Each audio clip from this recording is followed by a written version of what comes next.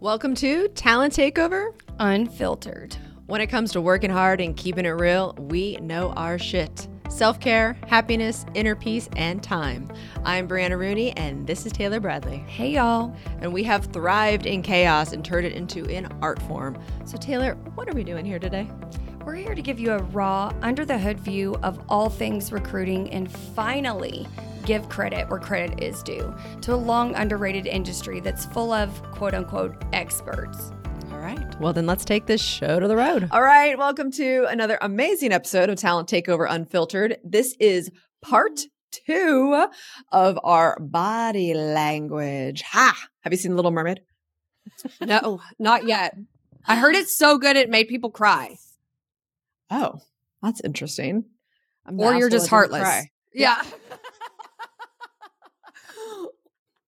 Or your heart is just black. Like Ursula. No, I heard it was and maybe it was emotional for the people that I heard that it was like they cried. Maybe it was like nostalgic or something. I don't know. But no, I haven't seen it. But I'm trying to talk the kids into going to see it. But they're kind of like talk them into it. Oh, your boys. Well, I don't know. My son really liked it. Yeah, I mean, they're kind of like they'll go, but it was like go the day that I wanted them to go do it. It was like go to the pool or watch Little Mermaid, and so it was not at all what mom wanted to do. They wanted to go play in the pool. So I think when we don't, yeah, but when it's like a rainy day, we're all about the movies. So if it was out, but everything comes out so quickly at home now. You know? Oh no, we are giant movie theater goers. Like we love the movies. So, we're gonna be in Hawaii and Elemental comes out. It's like, oh, we're there for no matter, even though we're Hawaii, we're going to Elemental. Yeah, we're big movie people too. Aaron and I were movie people before even the kids. And then it's kind of like transferred over to the kids. I truly feel like if you're a movie person and you grow up watching movies and then you do that with your kids, they are going to be movie people. You know what I mean? So anyway, love it. Okay. Anyways, get right in. Why we're actually here to continue on with body language. So get right into number 7. So this one I feel like goes without saying. Wide eyes signal approval or pleased surprise. When someone's eyes open wide in pleasure, their eyebrows rise, their mouth opens slightly. You'll see a miniature version of this expression occurring when someone is discussing something or someone they like very much. I'm like, it's so true. Think about that. I am going to have to think about that. What if when you're talking about Lincoln and they're not moving? Well, then it's really good Botox. But if the smile and the like, your eyes get wide and kind of light up. Think about when you talk about Lincoln or your kids. Okay. You do kind of, and then you smile a little bit. Yeah. Okay. I get like a cheese stick smile. We're like, kids. Yeah. But I thought that one just kind of goes without saying. So I think if somebody's really interested in something, like if you were on a sales call right now and you were saying something I loved and I was like, oh yeah, it would just further encourage you. Oh, of course. It'd look crazy, but you'd be like, oh, she's really into what I'm saying, It's like you got to feast off of it. Yeah. Right. All right. So number 8, blinking rates increase under pressure. Heightened levels of anxiety and a way to heightened level of anxiety and a way to comfort yourself. That one's interesting to me, but I've noticed it about my own self. I can't remember what episode it was, but we had an episode where we recorded. It's been a while. So for any of our listeners and even any of our guests, it's been a while and I truly can't remember which one it is. I'll have to go back and watch. But I was like, I don't understand what the fuck this person is saying. I think it was probably too technical or something for my dumb ass. And so I was like blinking a lot, but I didn't even realize I was doing it till I happened to like watch it back on social media or something. It's like, I was like, oh my God. I'm just sitting there like as if I have fake eyelashes on, when I do have them in the glue and you're like, yeah. Okay. So then for our listeners, how do you stop doing that if you didn't even know you were doing it? Become self-aware, like I just watched myself I didn't know. So I don't know how to tell people if you don't realize you're doing something. Cause again, I didn't even realize I was doing it. Yeah. Till I watched it back. I think that's where we go back to like role plays. So especially if you're going to be in a sales role or if you're going to be, interviewing or an interviewer, I think it's really important if both of those situations, because let's be honest, both can be stressful. Even if you're the interviewer, if you've not done it a lot, it can be really stressful. So I think role playing and seeing how you show up in those situations would be ideal in situations where you're really nervous. Again, I didn't realize I did that. And again, I don't know if it was situational for that specific moment because I didn't even think it was something I did whenever I got really nervous or nervous at all. But I think it's good for everybody in general to just do a role play, whether they're interviewing. If you're going to be doing sales, you need to be doing role plays so that you can see what your little tics or behaviors are. I think anyone that presents in front of their team, which is like, I mean, as we're getting more into we lead at all levels, I think everyone needs to start role playing this stuff. Like, hey, you're a product manager, you have to present, or it's like you have to stand up and talk to your team. Like, you have a great idea. How the hell are you supposed to talk about it if you're like blinking like crazy trying to get this idea out? No one's noticing, it's like no one's listening, I should say, not noticing. Yeah, exactly. So I think to your point, it doesn't matter what the situation is. If you have to be speaking in front of people, you need to practice. Point blank, period. Mm-hmm. There's not every situation can you show up like we do where we're saying fuck, shit, stuttering, misspeaking. It doesn't matter on this platform, thank God. But like there is a time and a place where you need to have your shit together and not be, blinking like crazy or, got all this hand stuff going. Like you got to get your shit together. But practicing is the only way to answer your question that anybody's going to know what it is that they do, if they do anything.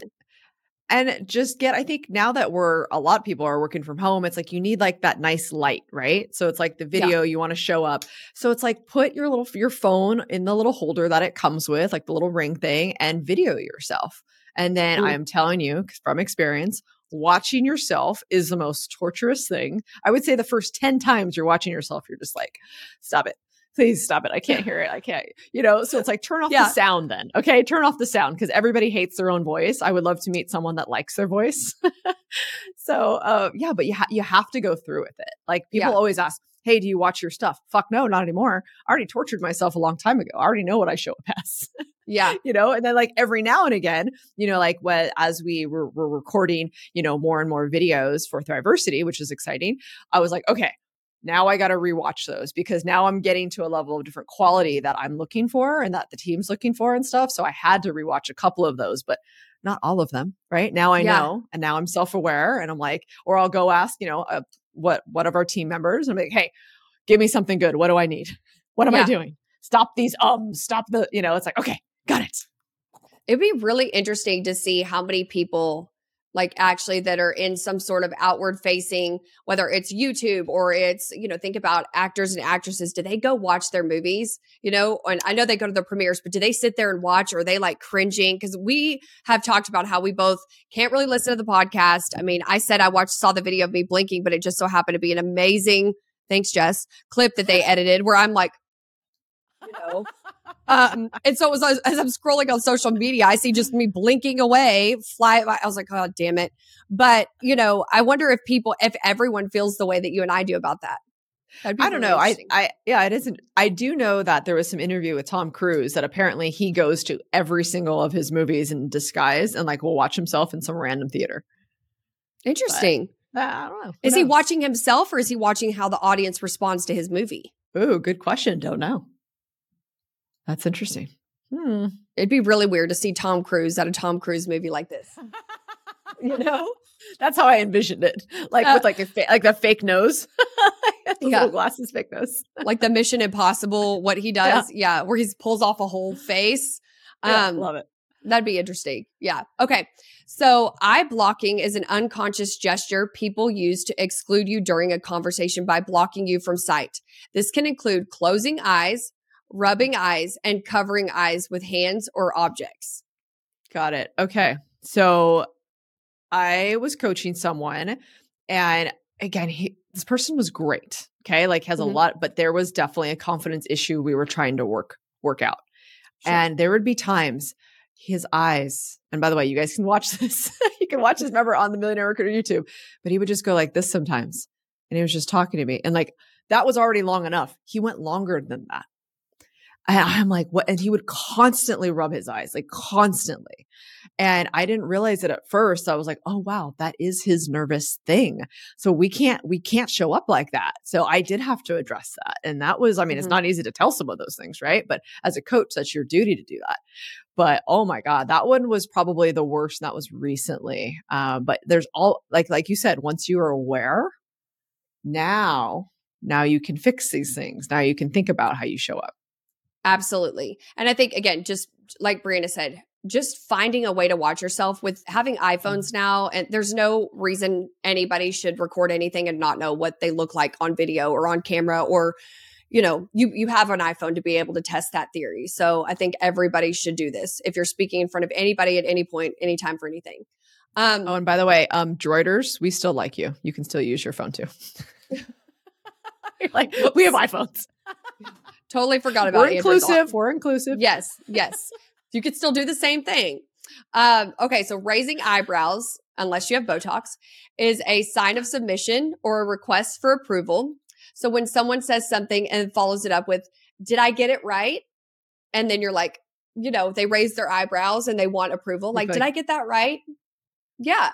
So I thought that was an interesting one. Again, if you have Botox, like, you don't do that. So my eye, that's where I may be trying to raise my eyebrows, but my eyes would just get really wide because I don't want those puppies to go up. You know, I don't want them to move. So I think, you know, modern medicine, you have to factor that in when somebody's eyebrows don't move. That's a good point.